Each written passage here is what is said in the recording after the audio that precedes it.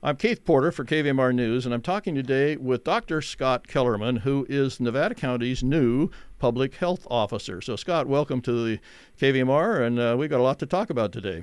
Thanks, Keith. Thanks for having me. I appreciate that. I get a lot of phone calls all day and sometimes at night, so maybe this will clear up some of the messaging. Well, let's hope so.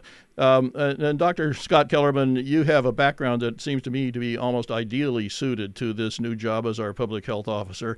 And we're going to explore that in some detail on a show next week. You're going to be my guest on the Sages Among Us on KVMR, and we'll talk a lot about your background, your experience, why you do what you do.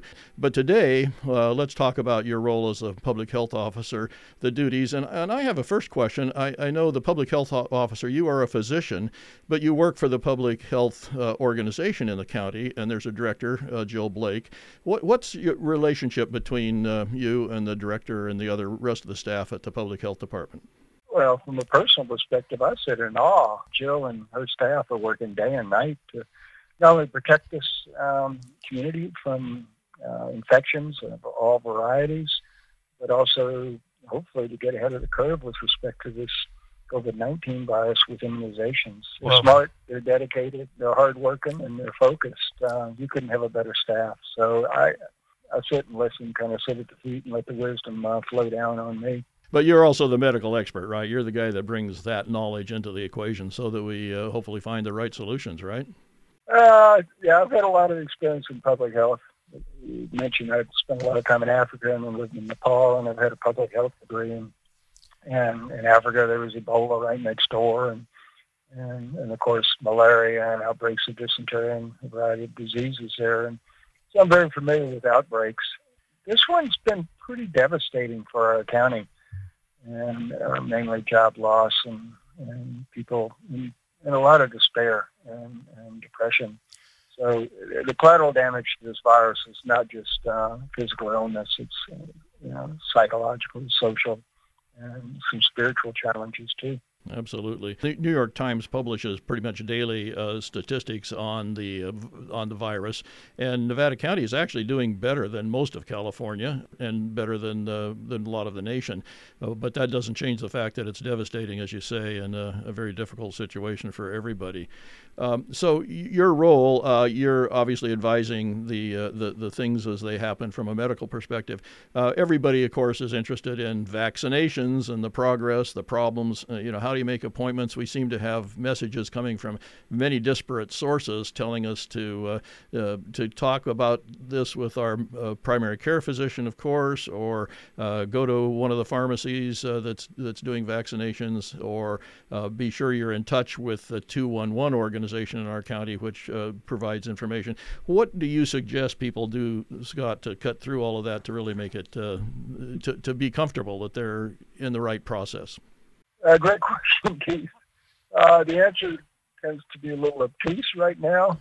There's 4 streams of immunizations that come into this county.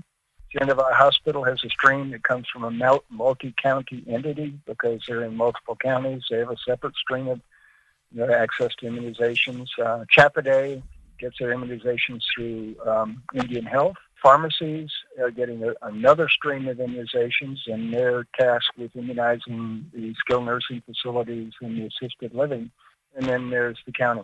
And the county doesn't have staff to immunize everybody, so we're making collaborative relationships with a variety of groups. For instance, Docomo's. If you happen to go see Dave over at Docomo's, he's trying to immunize 180 people a day, 3 days a week, and he's taking over the Old Republic Brewery, that location below SPD.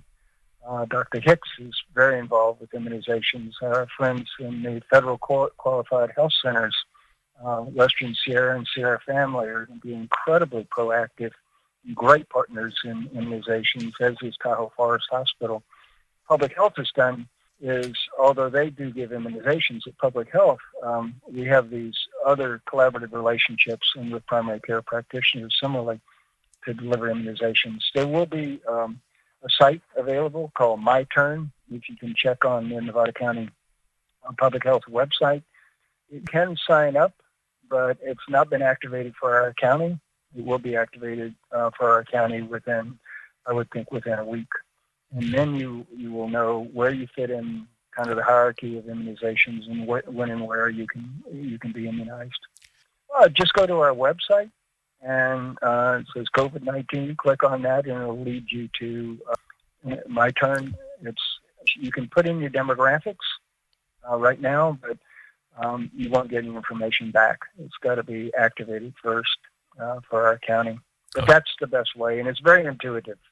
Okay, so it's mynevadacounty.com, and go to the COVID site there, and you can sign up.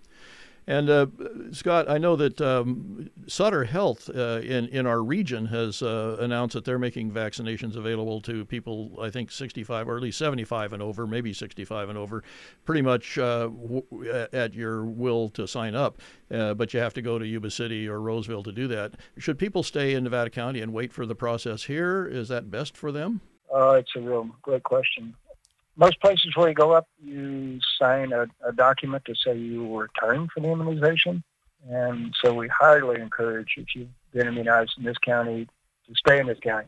You're not supposed to be taking vacations anyway for your second immunization. If you go down there, they will encourage you. They will save immunizations for your next time, the same way we do here.